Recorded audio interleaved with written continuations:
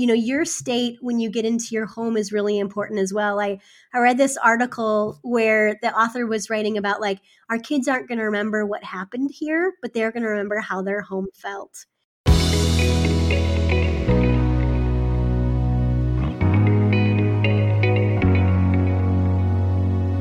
Welcome back to the High Impact Physician Podcast. Wow, things have changed in a big way over the last few weeks. We are so incredibly and deeply grateful for the work that's being done by physicians and medical staff and administrators and custodial staff, and the list goes on. To try and bring you an extra dose of value this time, today's episode is a conversation Sandy had with Dr. Cindra Kamphoff, who is an author, speaker, and an awesome mental performance expert. And on this episode, they're discussing the value of past, present, and future thinking during times like this, and why it's so important to focus on the things that we can control over the coming weeks. I feel like one of the reasons I'm so excited to have this time together is there's so much going on in the media and social media around COVID-19. Right. There are so many different perspectives people have. And one of the things I think you have to offer our listeners is some real fresh, high-level perspectives, some real tactical suggestions. And our physicians especially love anything that has any kind of data to support strategies. So I just appreciate your time to be here together conversationally to explore how some of your strategies could support some of our listeners. So thanks again for being here. Of course. So in terms of getting started, why don't you just give us a little bit of a background? You come from some really incredible work with top performing athletes, NFL, other kinds of leagues. Tell us just a little bit about your background and what you love about it. So I have a PhD in sport and performance psychology, and I really got into it because of my own experiences getting in my own way from a mental perspective. And the last 5, 6, 7, 8 years or so, I've been really working with high performers in all areas. 4 years with the Minnesota Vikings, providing mental training with them and working one-on-one with their players, which is really fun. And then I do a lot of executive coaching where I work one-on-one with people. I've been working with a variety of people this week, helping them just cope emotionally and psychologically with all the changes in the world, and coping with how their business is changing and how their life is changing. And I'm also a keynote speaker. So believe it or not, Sandy, my last keynote was last Wednesday with hospital CEOs. And I'm even more grateful with the time that I had with them to really, I had an hour and 30 minutes providing some real tangible strategies to them to help them cope with this time. And we didn't, at that point know exactly what it was going to be and how it was really going to change our world, but we had an idea. Exactly. And this is an unprecedented global event that we're immersed in right now. So let's dive into that a little bit. I know you've had experience working with elite athletes, and I was really struck by a story I heard you talking about with, I think it was a kicker in a major game who, like in final moments, they were all prepared and these strong winds came up. And so you've really worked with people that need to keep their game face on and lead their teams like amidst all kind of pressure and still be high performing. So that struck me as a metaphor about how physicians are being called right now to lead their teams in very new ways. And so I'm wondering, as you think about that, what are some strategies to support physicians who need to keep on their game face while managing some of their own inner fears? We could spend a whole hour talking about that, Sandy, but I think, right? There's a lot of different strategies that I would encourage people to use during this time. But I think what it all starts with is your mindset. What are you focused on? What are you paying attention to? And I think this is a really essential time for self-care, making sure that you're really feeding your mind in a way that's going to help you be your best when you're with the patients, help you be your best when you're with your family. But it does start with your thoughts. What are you paying attention to? What are you focused on? And there's so much fear right now.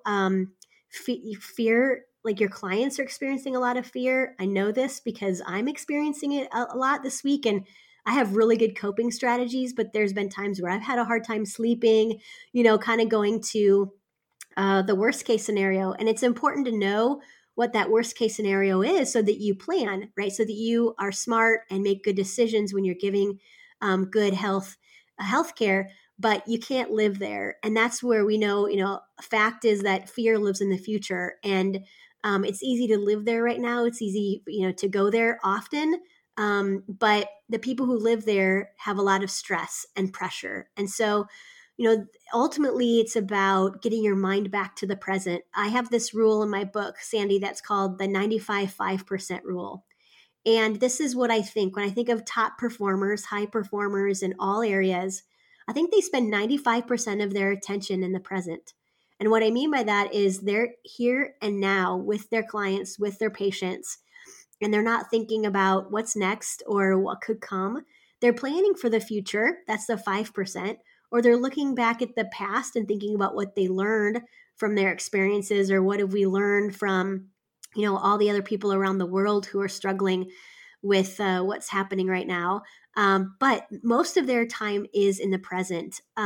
There's a great study. Could I share with you about about CEOs, Sandy? Yes. So last week, a guy named Todd Herman did a study with 29 CEOs. And I love Todd Herman's work. He wrote a book called The Ego Effect, which I'd encourage your physicians to read. Yes, so good. Love the book. But he interviewed 29 CEOs last week, and there's a lot of information here about leadership and psychology. He found that people were in 3 different groups. One was a fear-focused group, where they were 5 times more likely to be consuming media, and they spent a lot of time blaming. Okay, that's the fear-focused. The unfocused group were using words like hysteria to describe what was going on. So a lot of negative language in terms of like a vocabulary that was really extreme. The strategy-focused group were more likely to lean on healthy networks, were more overall calm and more positive. And I think that's what, we all need as leaders, particularly as physicians, is to be calm, strategic, lean on healthy networks. The most calm and cool CEOs did daily meditation. And that's one of the tools besides, well, first of all, meditation allows you to train your mind to be more often in the present. I would even encourage an NFL kicker or an NFL, any kind of athlete, to use mindfulness or meditation, right? Mindfulness is just about bringing your attention back to the present, whereas meditation would be more deliberate. But there's a lot of power in terms of using either this mindfulness approach as you're working throughout your day, or actually the practice of meditation, where you could easily, there's so many opportunities to listen on an app or go on YouTube and find a meditation a script you could listen to, or just do it yourself in the morning. So those are a couple of tools. We'll continue to get into all of these tools as we get going today, Sandy. Awesome. Love it. You talked about, in terms of being present, part of it is paying attention to what we're feeding our mind. Unpack that for us a little bit. So I would describe, there's a psychiatrist named Dr. Daniel Amen, and I first read his book several years ago, and he talks about this idea of automatic negative thoughts, or ANTs. And automatic negative thoughts keep us, they keep us from, they keep us alive. And I think there's a lot of automatic negative thoughts that are happening right now in terms of fear and anxiety that can be really overwhelming. And just the importance of knowing that is that your mind is not here, your mind is really here to keep you safe. It's not here to help you be a peak performer. And the way I would describe that is you really have to train it. I believe that whatever you think about yourself, you become. So on your way to the hospital, if you're thinking, I'm calm, I am patient, I can handle anything that comes my way, that's the way that you're going to show up. And the power of your thoughts, and particularly, these I am statements that represent what you can become, you can become more of what you need in this moment. But it's really about, what are you focused on? What are you directing your mind to? And it's easy to live in fear and what could go wrong, instead of what does your patient need right now, right here and now? How can you be the most calm and cool that you can? Because they're going to come in with a lot of fear and anxiety. Yeah, so good. And it's interesting because part of what I'm hearing with the physicians is a number of them have been trained for emergencies, intensive care, critical medical care. And so they've been trained for that. Part of what I'm hearing is what's inducing some stress is, CDC has one set of guidelines, WHO has another set of guidelines. So talk a little bit more about what people can do to manage their energy with focus. So I think it starts at remembering what you can control and what you can't. So in my book, Beyond Grit, I have a whole section on dominating the controllables. And what I mean by that is I think the best, and I know this, the highest performers focus on what they can control. And there's a lot of things that we can't control right now. We can't even control, that this even started. And so the key is all these things outside our control would be, the statements of the CDC and what you're referring to, Sandy. We can't control other people. We can't control other physicians. We can't control the research unless we are a part of it. But we can control these things, what I would describe inside the circle. And that, I'm going to give you an acronym, APE, APE, easy to remember. The A stands for you can control your attention. What are you paying attention to? You can control your attitude and you can control your actions. The P stands for preparation. Are you prepared as much as you can be, or what can you do to be more prepared? Your passion, your purpose, reminding yourself why you do this work and why you're called to help us, right? I think about of all the people I'm so grateful for, it's for the physicians in this world that really keep us safe and to lead us. Yes. And then E stands for our emotions and our effort and our energy. And, there are a lot of things that impact our energy. Are you caring for yourself right now? Are you getting as much sleep as you can? Are you doing the daily meditation or just a mindfulness exercise? Are you caring for yourself as best as you possibly can? Are you fueling your mind with positivity, positive thoughts, listening to positive things like this? That's absolutely key. But when it comes down to it, you can only control so much. So can you dominate what you can control? And what I find, Sandy, is that the best do. An example in the NFL is one of the cool things that I've had the opportunity to do is interview rookies when they come into the team. And I found in that first conversation, if they're talking to me about things they can't control, they don't make the team. So many years later, many months actually, or really sometimes it's just weeks later, they get cut because their mind isn't focused on the right thing. And you can experience a lot of stress, anxiety, pressure, frustration when you're focused on things you can't control. Instead of getting your mind back to what you can control and your focus back to what you can control, which is this idea of APE. And that leads to you being your best in the moment and allows you to stay more present focused with your patients. So good. I love that notion that from the beginning, what are we putting our attention on? I also love the word dominating the controllables. I've heard about like paying attention, but dominating that like puts this extra this extra boost of attention. That's really good. Yeah, when you're focused on something you can't control, it's just about noticing where your focus is and gently getting it back to what you can control. And I say dominate because if you can dominate inside the circle, that's where high performance happens. And we need you. We need you. Right. We need you to be at the top of your game, right? We need you because you are leading our country, our world through this difficulty. And when you are your best more often, you're able to serve people to the fullest extent. And also these emotions that can come over us.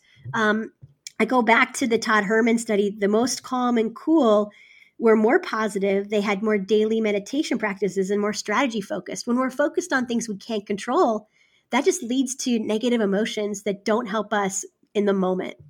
Yes.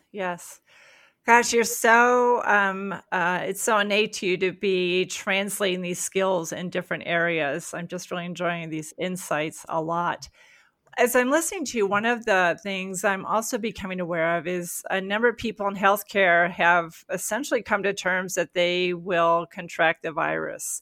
And so what's going through their mind is how do they know that, manage that, and continue to take care of their patients, and then also take care of their family. A lot of them have aged parents, et cetera. talk to us a little bit about what it's like to build resiliency in terms of transitions or even a fear of failure. I think realizing that this time is really difficult. I mean, we have never experienced anything like this in the world at this, in terms of I've never in my life. So giving yourself some grace and realizing that these are going to be really tough conversations you're going to have with your family, with your kids, giving yourself some grace, but also going into the conversation in terms of, the giving them the facts, right? As a physician what the facts are. Better than anyone else does what the facts are and what aren't the facts. And I think as a person living in our society, I don't know what the facts are. Right. That's not my expertise. But I think giving yourself some grace and compassion and listening to what your family needs at this moment. The way I kind of think about it is, we can't, it's more than just staying positive. Like that's really tough to do. And I think there's a lot of power in negative emotions, meaning it leads us to change. It leads us to make really important decisions. And listening to your family, I think, is really important. Listening to yourself and understanding what's going on. Talking with a colleague about what you're experiencing is just a way for you to be able to cope and take really good care of yourself. So, that's where I would start. And then why don't you ask me any other follow-up questions you're thinking about? It's a big question, but the key is really managing yourself first and leading yourself first. And we have these tools inside our body that we can use. We just have to tap into them. And what I mean by tools inside your body is powerful self-talk to get you through, remembering why you do this. Why did you become a physician? Why is this your calling? Why is it more important than ever, for you to do this amazing work? I think reminding yourself of that can help you stay more fueled and excited.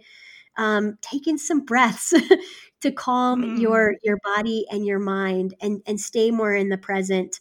And when you are with your family, do something fun with them if you can. Maybe find this as a way to reconnect with them if you do have that time, because aren't we just slowing down, Sandy? And there's a lot of gifts at this time as well. Like it's really hard to see that, but the more you are asking yourself, what's the opportunity here? What can I learn? How can I grow? How can I serve? How can I give? I think that also takes the focus off of you to what you're meant to do and why you're here and why you're here on this earth. And in such an important time in our history, why are you a physician? So I'm smiling as I'm listening to you. I visited with one physician who said she ended up playing hide and seek in the dark in the basement.